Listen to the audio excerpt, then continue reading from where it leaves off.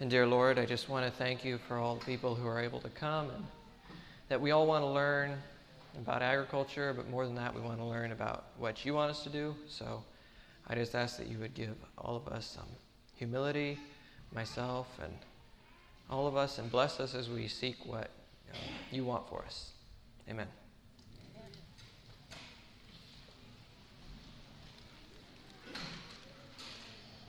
So I'll start with a brief introduction.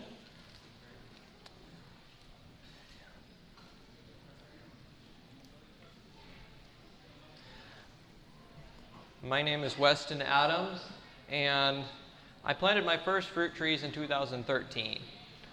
It was more of a family project when we started it, but as we did it more and more, I became interested in it, and I'm currently 19 years old, so been doing fruit trees for, how many years would that be?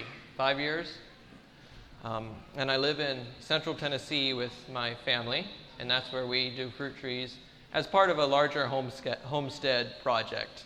It's just for our family at this point.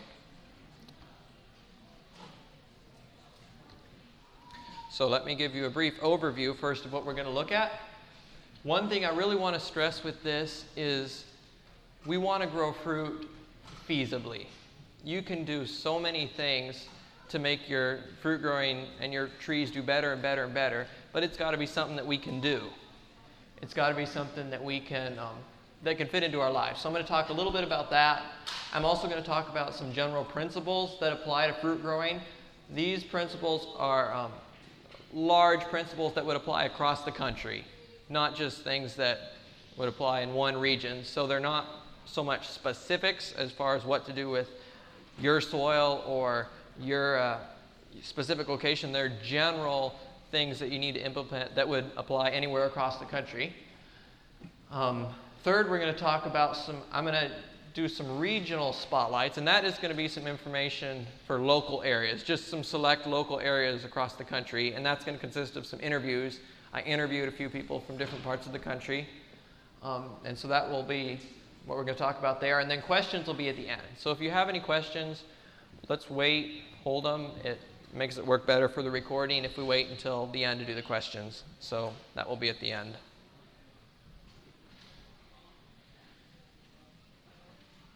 To start with, let's talk about feasibility. I'm going to be talking about some different information, but I want to preface it by saying, don't let all the information overwhelm you. It's to help you. That's the goal of the information. And if it's overwhelming, still plant the tree. It's better to plant the tree than to not. And like I said there, in general, people who plant trees get more fruit than people who don't. So we're going to talk about some different things. Do what you can, and then ask the Lord to bless it. And I have a little verse from Ecclesiastes that I think applies here. It says, "In the morning sow your seed, and in the evening do not withhold your hand, for you do not know which will prosper, either this or that, or whether both alike will be good." And that's something that I think applies to fruit growing. You don't always know what's going to do best, but you just kind of have to dive in at some point and start planting and do the best you can at each step, but you've got to get in there at some point. The general principles we're going to look at. First one will be site selection, choosing a site for your orchard. Second, we'll look at soil preparation, then tree selection, then tree planting, and then I'll briefly touch on pest and disease management.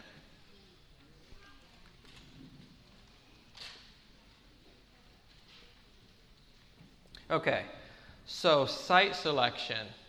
Maybe you have a new piece of property, or maybe you're even looking to buy a piece of property and you're wondering, what is the best place to plant my trees? I would say that probably the number one thing you're going to look for, at least among the top, is going to be full sun. That is very important. If you don't have full sun, there are certain trees, especially certain species, that will grow, but you're going to have a limit, an innate limit set on your orchard, because you just don't have enough sun to, even if everything else is right, you don't have enough sun to really get what you could out of your trees. So full sun, that's very important. Second, you want to look for fertile soil. And I'm going to talk about that briefly here. Higher ground. If you have a higher section of your land, I'll explain this in just a minute here, that's good.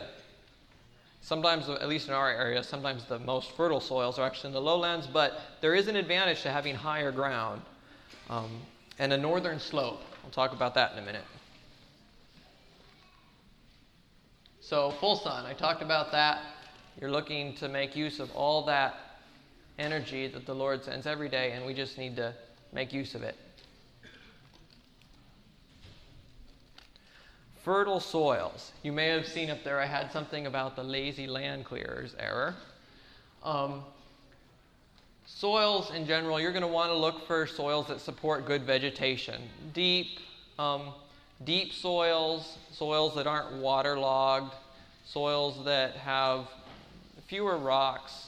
If it supports good native vegetation on your property, then it's likely to be more conducive to supporting trees. And I'm going to talk a little bit about the lazy land clearers error. This only applies if you have to clear your site. Many of us have spots that are already cleared, and that's nice to be able to plant our trees. But if you have to clear a site, the lazy landowner, a land clearer, would love to clear a site like this, because you only have a few trees here. Oops, let me go back. You only have a few trees here, few trees here. But the problem with this is that the reason you only have a few trees is because the soil is poor. So I just want to warn you all, if you're clearing your land, don't clear the easiest spot to clear, because that's going to be the spot that doesn't have very many trees. And the reason it doesn't have very many trees is because it's poor soil. So that's something you're going to want to watch for if you're clearing the land.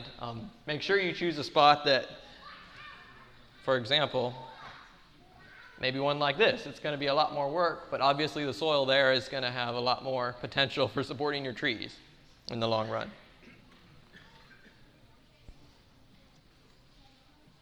Higher ground. Why is it helpful? When I'm talking about higher ground and it being more helpful, largely what I'm talking about is temperature. Cold air sinks, and so when those Arctic fronts, like we've had recently in parts of the U.S., come in and settle over an area, the coldest parts are going to be in the bottom, in the valleys. And so if you have land that has rises, and we're not talking about mountains, we're just talking about maybe one area is 80 feet higher than another area. That's going to give you an advantage in the winter and in the spring when your trees are blooming, and it would be a good place to plant your trees. Just to illustrate this, these are some peppers out at our property after the first frost this last winter. The main difference between these two is that the ones on the left were 80 feet higher in elevation than the ones on the right. And so it can actually be a significant temperature difference just based on elevation. So that's just to illustrate the higher ground, that higher ground is beneficial. And let's talk about northern slopes a little bit. This seems a little bit counterintuitive, but if you do have a northern slope, that's going to be a good thing in many cases for an orchard. And again, we're talking about temperature here. In the winter, when you get the cold spells, very, very often it is not cold that kills trees, it is extremes in temperatures. So maybe a tree could withstand 0 degrees, or even let's say colder, maybe negative 20 degrees for a week, just straight cold weather. But that same tree would die if it drops from 70 degrees to 0 degrees, because it's the extremes that kill the trees more so than just the bitter cold.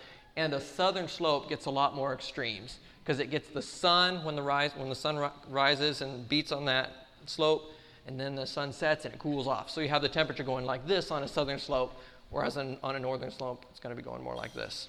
I'll just illustrate that real quick here. Here we go. We've all probably seen this, how the snow on the north side on a northern slope doesn't melt as fast. That's illustrating the fact that there aren't so many temperature extremes on the northern side of a slope. Okay, let's talk a little bit about soil preparation. Once again, do your best and then plant the tree. At some point, you're going to have to plant the tree. But there are several things you can do that will really help if you're able to do them. I've divided this into basics. For people who are not able to do the fullest extent, I would say that the basics for getting a tree in the ground would be to dig a hole quite a bit bigger than the roots, incorporate organic matter / compost into that hole, and then provide some fertilizer. That would be a minimum.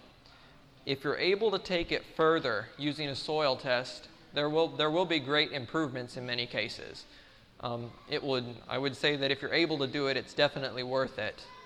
And this is something I'm just working on in our orchard, learning how to do, but I believe it does make quite a difference. You can start by taking a soil test, ideally a year before you plant your orchard, so you can get the soil like you really want, and then you'll be adjusting the soil pH and the nutrition.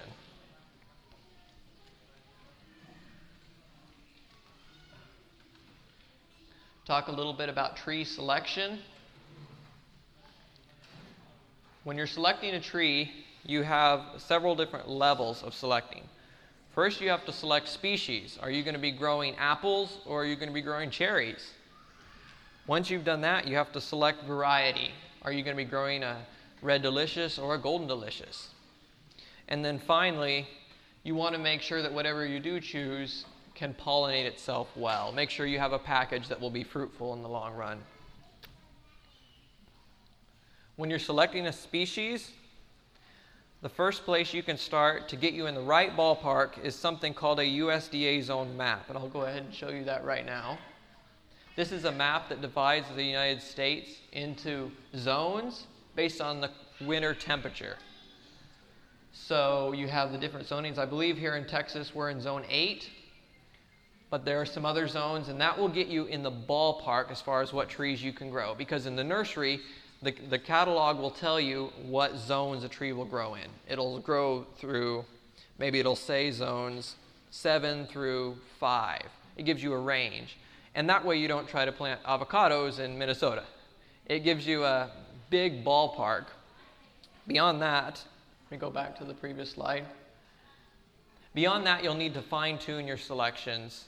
Once you've gotten a tree that will grow in your zone, you can really fine-tune your selections by looking at what grows locally.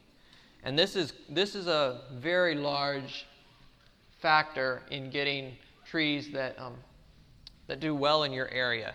Because, for example, there are in our area apricots. They say that the zones tell us that apricots will grow well in our area, but most people who've tried to grow apricots know that they don't really do well in the long term, even though the tree may survive for a few years. So that kind of thing you can tell by looking at what grows locally. Just look and see what's growing successfully for others. You'll probably learn that as you grow your orchard, especially if you're a backyard orchardist, that you might try all these trees and end up growing the same ones that were already growing in your area in the end. Once you've selected your species, you'll want to look at what variety you want of that species. And we all enjoy looking at the different colors, the different tastes, the different sizes, and that's fun, and that's nice. But one thing you'll really want to know is what are your challenges in your specific area. For example, in our area, we have fire blight and cedar apple rust. And there are apple trees that are susceptible to those diseases, and they'll do very poorly in our area. But there are other apple trees that are resistant to both of those. And so if you know what your challenges are before you select species, then you will be able to intelligently choose species that will resist the problems that are specific to your area. And then once you've decided all that, you'll want to make sure your trees will pollinize each other. For example, if you like apples, there are some apples that will not produce fruit if they're by themselves.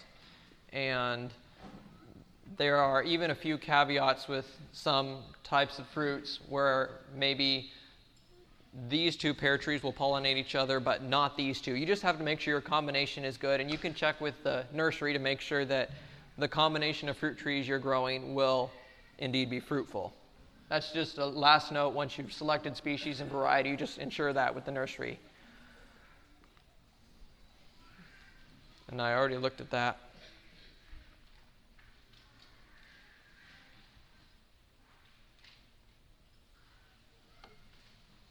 So let's talk about tree planting just a little bit. I recommend that you plant most trees in spring. That's when I've done a lot of mine. And there are people who like to plant them in fall, and I don't take issue with that really. I think that planting them in fall is okay too. But personally, I planted them in spring, and they've done well for me that way. I also recommend that you prune vigorously at the time of planting. And the reason I say that is because often when a tree is dug, the roots get cut severely. And if the top is not pruned back, then you have a tree that has a limited root system trying to support a large top. So you try to scale the plant down so it has a balanced bottom and a balance between the top and the bottom. For example, actually back there I have some muscadine vines, and on the way over it got a little bit cold in transit, and thank you. And the root ball started to freeze a little bit. So there may have been a few roots that had some trouble, and I talked to Mr. Gregory actually and showed him the vines, and he recommended that I cut the tops back because you want to balance it. If there's been any damage to the roots, you want to balance the top, and it just gives the plant vigor. A plant is very resilient once you put it in the ground, but if it has little roots and it's trying to support a huge top, that can cause a little bit of trouble. So you want to create that balance. Also, as your trees begin to grow, and also even while you're planting and pruning initially, keep training in mind. It's not so important during the first couple months as it will be down the road, but it is something you want to keep in mind. Have an idea of what shape you want the tree to be. For example, if you want it to branch at 30 inches, you might cut it off at 30 inches when you start so that it'll force branches at that level. It's just something you want to keep in mind. And finally, ask the Lord's blessing. He can lead you, and sometimes it seems like there's a lot to learn, but I know He can lead you and show you things that you otherwise wouldn't know.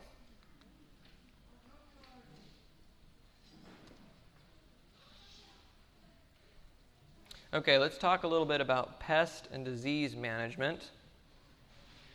And once again, with this kind of topic, the first thing you're going to need to know is what are your challenges.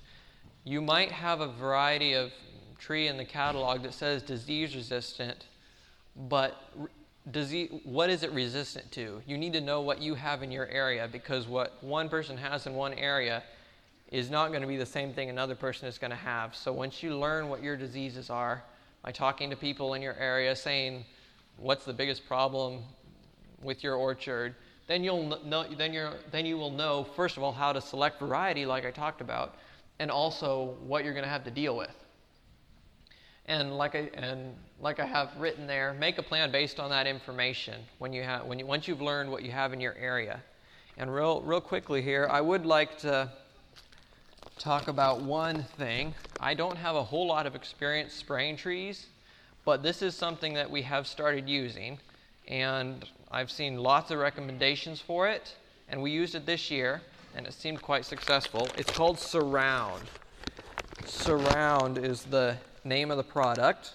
Surround crop protectant. And what this is very organic. All it is clay. It's refined clay. And especially in the east where I live, we have some pests, specifically one called the plum cuculio, that attack a lot of fruit trees. And this is something that, for those of you who live in the east, like I said, I'm just getting into the spraying of fruit trees. I haven't done a lot with that, but I would steer you in the direction of this. Many people who are growing fruit trees in the east and spraying them have fallen back on this very organic and quite effective spray.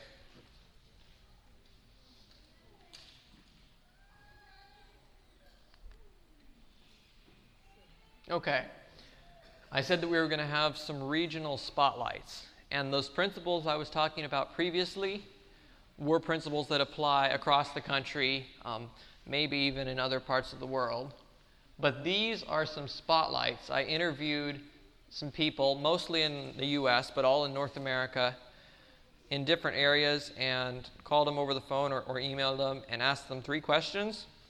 Then I compiled the answers so you could get just a taste of information from different parts of the U.S. And as we go through these, I want you to pay special attention to the one that is near you.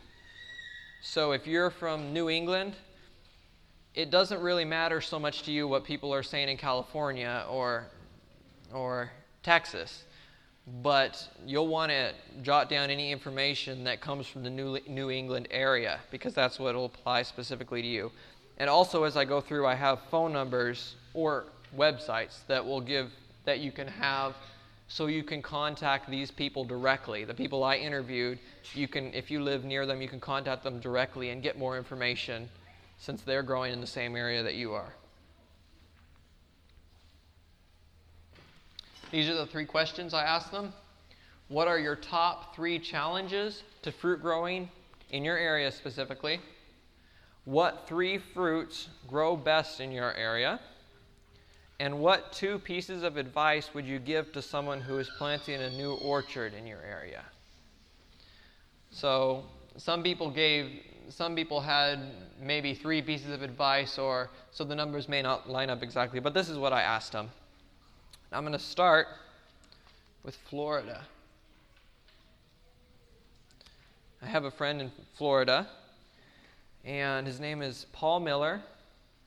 He actually runs a nursery down there. And for those of you who live in Florida or any of the Gulf states, or within 100, fairly close to the ocean, anywhere along the Gulf Coast, and even, he said, down in Houston, and there may be some of Texas that's very similar to that, I would recommend that you get in contact with him. He is very knowledgeable, and he has had a professional background in plants, and I believe it was horticulture in Florida. And so anyone who's living in that area, I would highly recommend that you get in contact with him.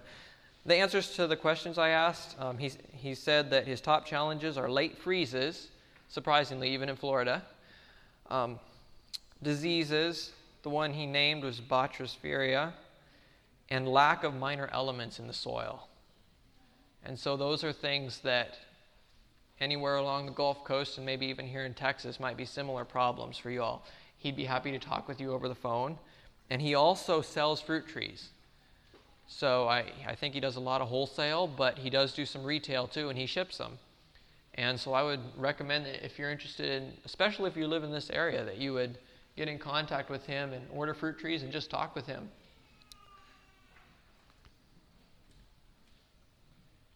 Second, another person I talked to was a man named Jamie Swingle, and he lives not too far away from me, actually, in Tennessee.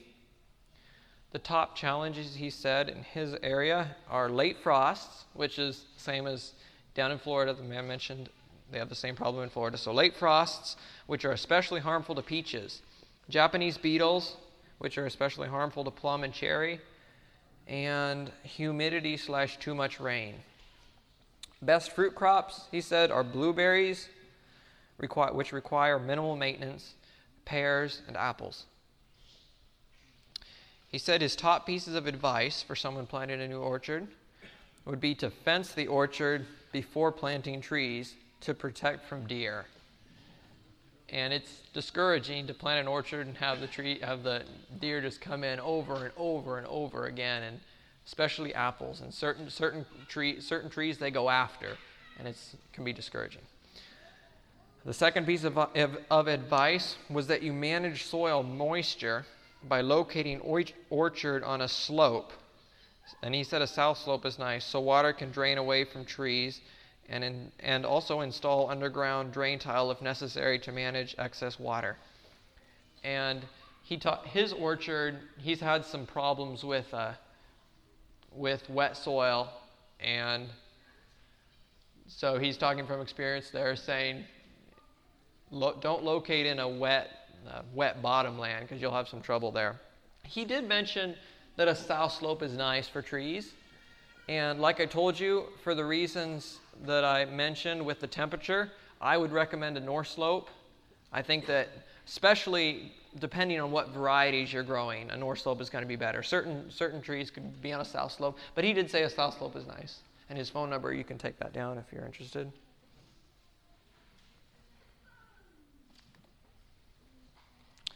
The next person I'm going to talk about is a man named Jerry Travers, and he's in Connecticut. He said that challenges in his area include brown rot disease, fabrea leaf spot, which is specifically on pear,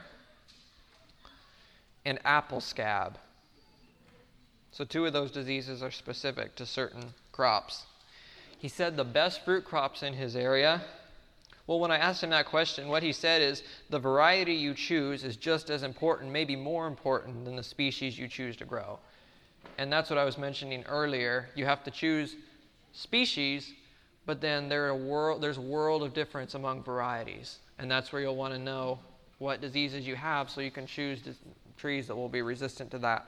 He said that species that grow well in his area include Clap Favorite, which is a pear. I hope you can see that. Yeah, it should work. Baldwin, which is an apple, and Concord, the Concord grape. Top pieces of advice. He said, know what varieties do well in your area and only plant those. Look for good air drainage.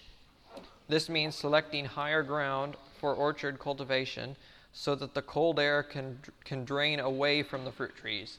We talked about that earlier. You're managing temperature by just selecting higher ground. His phone number is there if you're interested in taking that down.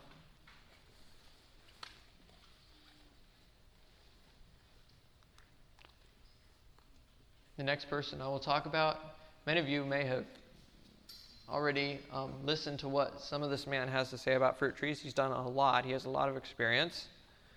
And his name is Lynn Hoag in California. He said that the top challenges in his area are depleted and shallow soils, getting the right materials for tree planting, and animal pressure. So deer, squirrels, gophers, coons. He said the best fruit trees for that area in California are peach/nectarine, apricots, and persimmons. He also made the comment that you want to plant different varieties that will ripen at different times. That'll be an advantage because you can basically have peaches come on in 2 crops. I actually don't have a lot of experience with peaches, but I'm just saying that if you choose varieties well, you can extend your season quite a bit. He said his top pieces of advice. And what he said here is a good offer for you all, so I want you all to take note of this. He said, get a soil test from International Ag Lab and get recommendations with it. And then he made an offer. He said, call me for free consultation. But if you're going to do that, I would recommend you contact him before you take your soil sample. Because he said you'll need to indicate on your soil test that you want him to get a copy of the results so he can talk with you about them. So if you want to take advantage of this, contact Mr. Hoag. His phone number is there. And talk with him about what you're going to do. Let him tell you what you need to do so that he will get a copy of the results, your soil test. And then he said that for free he would be willing to talk with you about them over the phone. So that's a good offer if you're interested in that. Third piece of advice was just to stay away from poisons. For example, Roundup and similar products or GMOs.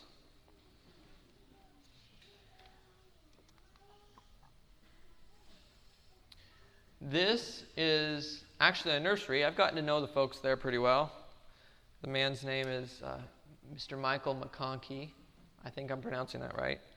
But he has a nursery in Virginia called Edible Landscaping. And I asked him these same questions interviewed him because I know he doesn't only have a nursery, he has a lot of experience growing. He doesn't just sell the trees, he actually grows them there. And you can go tour his nursery and see everything growing. He said that the top challenges in his area are that most popular commercial fruits are susceptible to plum cucuрлio. That's what I mentioned this can help take care of. Plum cucuрлio, which is an insect pest, and also codling moth. Stone fruits are susceptible to brown rot. And he said many of the fruit species we sell are easy to grow, however. And I can back that up. They sell a lot of good trees. And if you're interested in getting in contact with them, his website is there, and I'll read it to you just in case you can't read it. It's Edible Landscaping, 2 words run together, ediblelandscaping.com. And they have a good selection of trees, and they're quite willing to work with you. That's really nice. They'll work with you, talk with you, give you advice.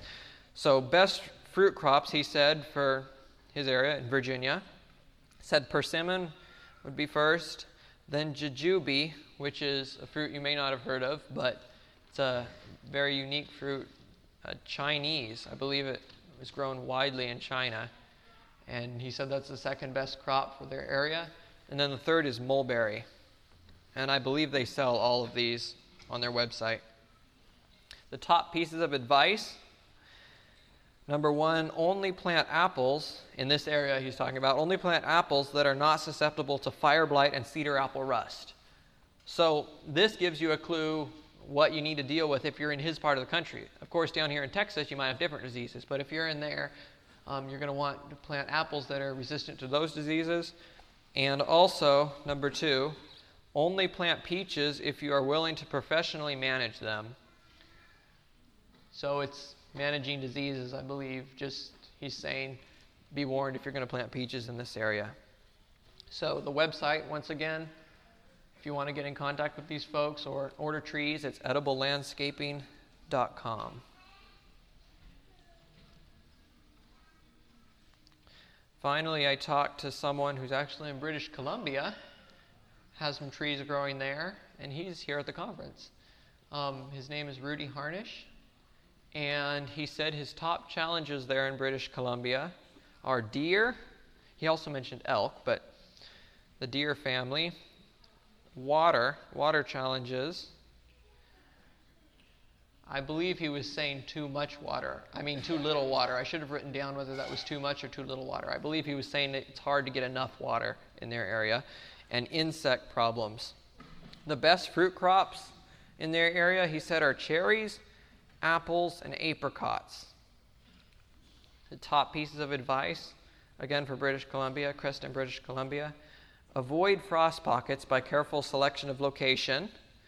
And that would hark back to managing your temperatures by, I would suggest, higher elevation and even north slope. And then 2, look for the right kind of soil to plant in. So you're utilizing what's naturally there and then improving it from there. His phone number is written there. It's 250-254-2542. 2524, excuse me. 250-254-2542. Excuse me, I'm getting tangled. I'll say this one more time. 250-254-2524. There we go. And so, looks like we'll have quite a bit of time for questions if we want to do that. I just want to thank you all for coming and listening. And we have some time to talk about specific questions. If you all would like to ask any questions. Okay, I'll start right here in front. Yeah, so site preparation. Ellen White has some sort of hole recommendation for how to dig your hole and how to line it with rocks or something. Do you have that? Yeah, the question was about the method that Ellen White talked about. It's something that Mr. Hoag has a lot of information on. And we actually planted most of our trees that way. I think it is a good method. I didn't talk about it too much here, but I think it's certainly a good method. And once again, that would be something that would require quite a bit of work. And I think it's good if you're able to do it. But if you can't do it, still plant the tree because it's worth getting going. And also, one thing we ran into just a little bit was that will give your trees a good start, but you can't forget to address the native soil all around it. So if you have poor soil to begin with, and you dig a 3x3 hole and do that, it's excellent. It gives your trees a good start, but it won't fix the fact that all the soil around is poor. So you still need to address the native soil around there in addition to doing that, but it'll give your trees a good start for sure. And one thing you'll want to do if you do that 3x3 hole is the soil will sink a lot. So if you level your hole off flat and come back a year later, that tree will have sunken down quite a bit. So you'll want to mound the soil up above the hole so that when it sinks, mound it up anywhere from 6 to 12 inches so that by the time it settles, it's pretty level with the ground. Does that make sense? Okay. Any other questions? Okay, I'll go here and then I'll work my way back. Okay. We had a lot that grows really good trees, but they're all cedars and walnuts. How does that affect the... I do know that, the question was, he was asking, he says we have a lot that grows a lot of good trees, but they're mostly cedars and walnuts. And he was wondering how that would affect the fruit trees. I do know that certain trees tend to indicate good soil or bad soil. And cedar trees, my general impression is that cedar trees will grow where other trees won't. So you'll just have to look at see how the growth on them is. And now walnuts from my observation, walnuts do grow in pretty nice soil, so that's a good indication. Well, I do know that walnut trees near gardens is a bad thing. Yeah, I've heard that. Yeah. Okay, so I would just say that you'd have to look at the soil and see if the cedar trees are growing there because nothing else will, or see if it's just good soil and there happen to be cedar trees growing there. Yeah. Okay, you were wondering about fire blight, talking a little bit about fire blight. Fire blight is a big problem in the east, especially where we live. I know it's from Arkansas, Tennessee, all the way up to Michigan. I think Indiana would be included in that. I wouldn't be surprised if you have some here, but I don't know. I just know that it's in those. Oh, you said you do have it here? Okay. I believe it's an eastern thing. I don't think they have it out west. I know it's a big thing in the east. And personally, I would recommend that you choose varieties that are resistant to it because they're actually quite prevalent. If you know what you're looking for, you can get apples and pears that are both resistant to that. If you know that fire blight is an issue, you can get varieties that are resistant to that. So that's probably your first line of defense.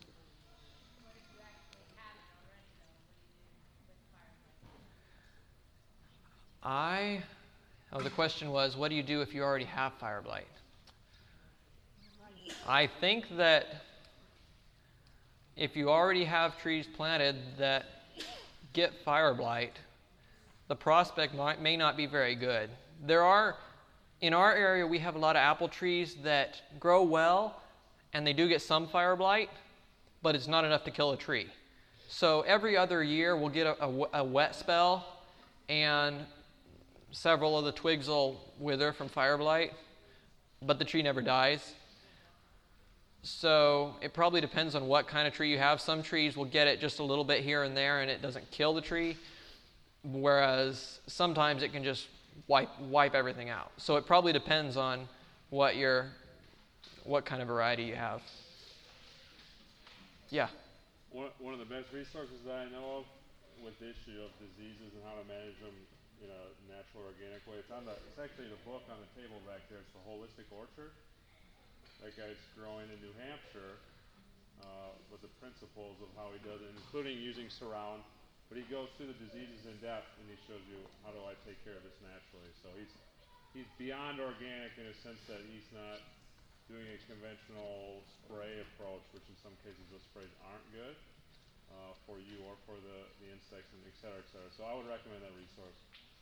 Okay, and I'll just say that he was recommending a book called The Holistic Orchard, which is a man who does a holistic organic approach to diseases, and I don't believe he's a Christian, but there is a lot of information there.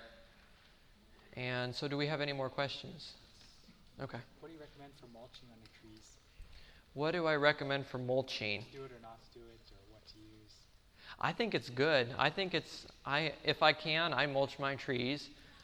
I do know that if you use wood chips, I know that some mulches will take up nitrogen, and I think the effect of that is going to be a lot less if you put it on top of the ground than if you dig it into the ground. But I think it's a good idea. It adds a continual supply of organic matter that's continually decaying, especially if you add it every year. It's kind of, yeah. Could you give us any light on citrus? Citrus. I have had minimal experience personally. I've been around people who grew citrus, but that was many years ago. I haven't done citrus. We're in Tennessee, so I do know. Yeah, I'll leave it at that. Yeah. With tree selection, how do we factor in root selection? Yeah, that's one thing I would be good to cover. My dad was pointing out that with tree selection, you want to not only select trees, but you also have rootstocks to select. And that's something that I went into last year a little bit in the class I taught last year. So I'll touch on it briefly. When you go to select your trees, I was talking about selecting variety. There's a whole other dimension to every tree that you buy, pretty much every tree, every modern fruit tree, and that is the roots that it's grafted on. And that's a whole different selection. So maybe you choose to get a red delicious apple because it's resistant to this and this and this. Your second choice is what roots are you going to grow that on, because those roots also have bearing on how your tree is going to perform in the long run. So basically you have two selections when you get a tree. You have to select what fruit you want to grow, so a red delicious apple, then you have to select what roots you want to grow that on, and they'll come with their own set of characteristics. So, thank you. Yeah. You were talking about when it freezes, Mm-hmm. you water or mist it. Do you have to mist it the whole time that it's freezing, or just once? I think the question was with when it gets cold. She was talking about how some people mist their trees or water them to help give them extra hardiness.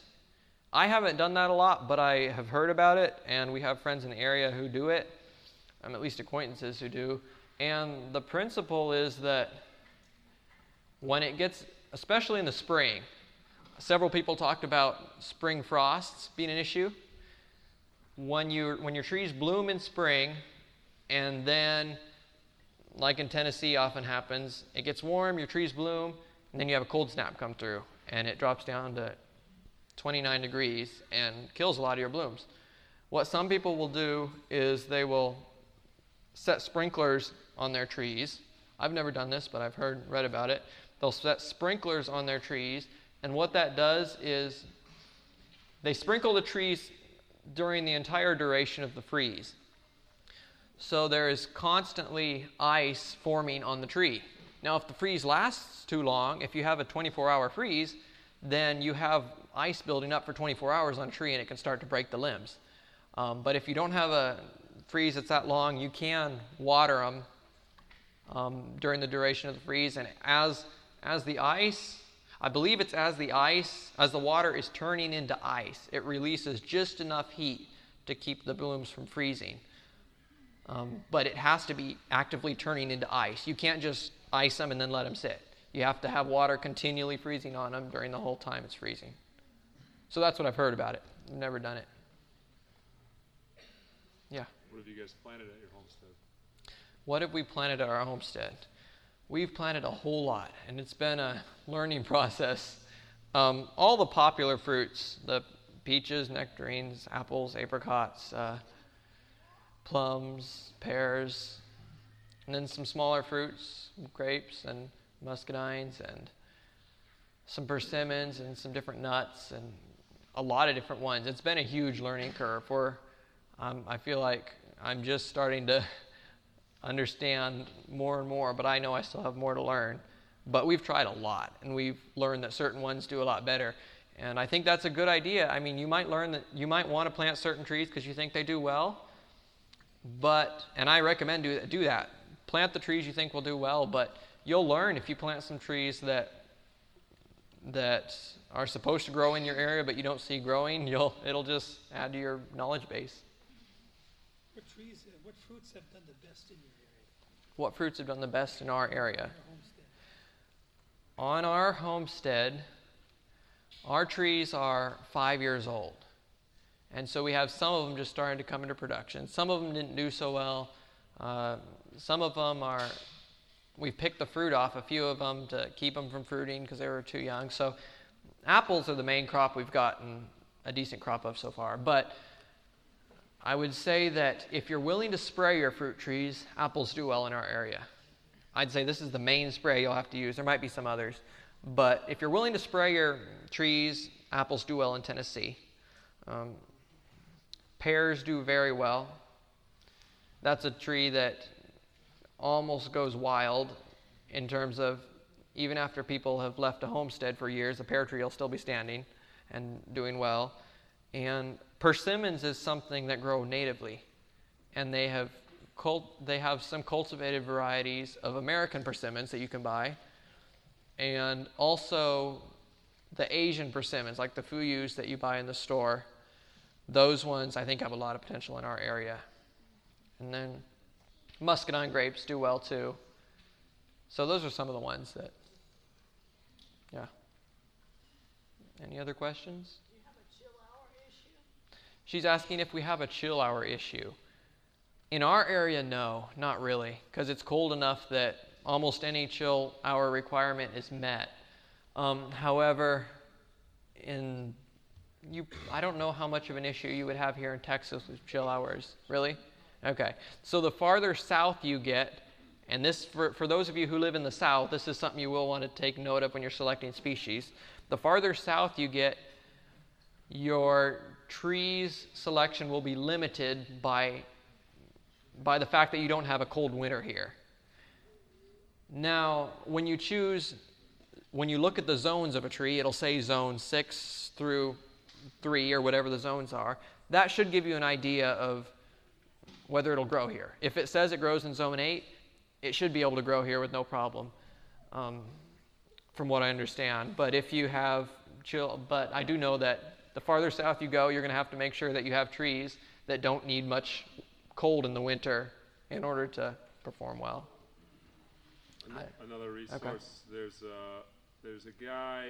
For those of you in the South, like that maybe have that issue, and like apples, there's a guy with a nursery in California, and then I think he's also even got in Africa. He's done a lot of trial and error with apples, and he's found a lot of varieties, including a lot of heirloom varieties of apples, which a lot of times taste better, and they can be more disease resistant. But he's got a huge list in his nursery of what apples do really well in like low chill hour climates, and it's called Coffle Creek Apple Nursery. So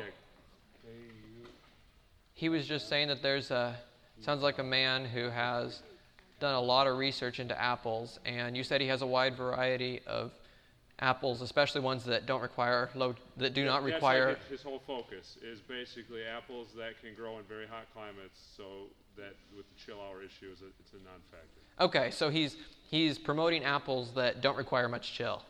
And what did you say the? Coffle Creek Apple Nursery. How do you spell that? Just Kuffel. Kuffel Creek Apple Nursery. Yep. Okay. Is he online? Yeah. Okay. Okay, back here. Have you had any issues with birds with your apples, and then what you've done to protect them? He's asking if we have had bird issues with our apples. I haven't seen birds as a big issue with apples. From the little bit that I've observed, it seems like birds like the smaller fruits like blueberries and cherries. Yeah. And you had experience with that? In our area, if you grow enough blueberries, usually it's not an issue. And I haven't seen them attack the apples. I have seen other critters, I think it's opossums or raccoons, attack the apples. And this year we set up a little electric fence around our apple orchard, the apple trees that we had fruiting. And it was just about a foot high with 2 wires, one maybe 3 inches above the ground and another 6 inches above the ground. And we just bought one of those electric fence kits that you can get in the store that has a solar panel.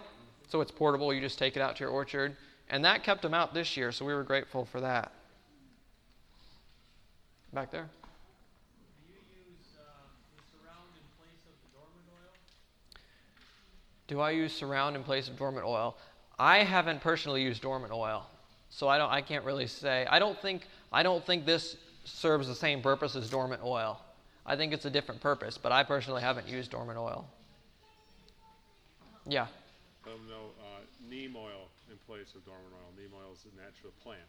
Mm-hmm. They use that in place of the chemical dormant oil. Okay. He's saying the neem oil in place of dormant oil. I've heard polarized arguments over the neem oil issue as to whether it's safe or not, but I don't really know. I haven't concluded. Let me go over here. For those who could get lime sulfur, that really helps with the funguses, and it's also considered, they allow you to use it on organic. We have 70 fruit trees. Okay. So lime sulfur helps with the fungus, and it is considered organic, you said? Well, they allow us to use it in organic where I am. Okay. Thank you. We've got 7 more minutes, so do we have any more questions? Back there. Do you wrap your fruit trees when they're So you're wondering if we wrap our trees in Tennessee for cold protection? The only trees I wrap are trees that are borderline. For example, figs will grow in our area, and we're trialing kiwi, but we're right on the border as far as the northern zones of where they grow. So those are the only ones I do anything with. Everything else, we've wrapped the trunks sometimes, but not consistently. What we do is on the young trees, we'll put something around the trunk often to keep the rabbits from chewing the bark. That's a little problem we've had. It's not huge, but it doesn't take much to put something around a young tree, the trunk, to keep the rabbits off of it, or the whatever it is that chews on them. Okay, back there. On the surround, mix that with water and spray it on, or do you dust it? The surround, she's wondering if we mix it with water. Yeah, we mix this with water, and I don't have the ratio right now as to what it is, but it's very simple to mix with water. We just put it in a backpack sprayer, put in the amount and shake it up really well and spray it. It's very simple. Yeah. Okay. Can you talk about pruning in the winter? Do you prune your trees in the winter? Okay. Wondering about pruning. Yeah. I tend to prune later in the winter. Some people prune in the dead of winter, but I tend to prune in like February or even March, because for example, if I had pruned in December and then we had a winter like we just did, I could have had some problems, because pruning tends to make a plant less hardy. So yeah, I do prune during the winter, but I try to wait until the most bitter cold is passed. It's okay if it freezes, but you don't want those deep cold snaps to come through after you've pruned. Can you say a little bit how you prune? Okay, you're wondering about how I prune? I would say that, well, there are several different methods, or I should say paradigms of pruning. Some people like to, I would say the general principles are to get good air circulation. And so that would mean if you have like a bunch of If you have a bunch of branches going like this, you might take out all but 3 of them. And it's generally, you don't want a twiggy tree. You want a tree that's open, that even when it's in full leaf, the wind blows through it and doesn't come against it like a wall. And so there are different paradigms as far as the actual shape that you prune, but the idea is to make it so the wind can blow through it and so the sun can get inside of it and not just hit the outside leaves. Those are the principles. Yeah. She's asking if the surround is diatomaceous earth. No, it's not. It's just clay. Just kaolin, or I'm not sure how you pronounce it. It's a certain kind of clay. And so we better wrap up here pretty quick. I want to thank you all for coming and for your interest. And I guess we will be welcoming the Sabbath here soon, so I hope you have a wonderful evening.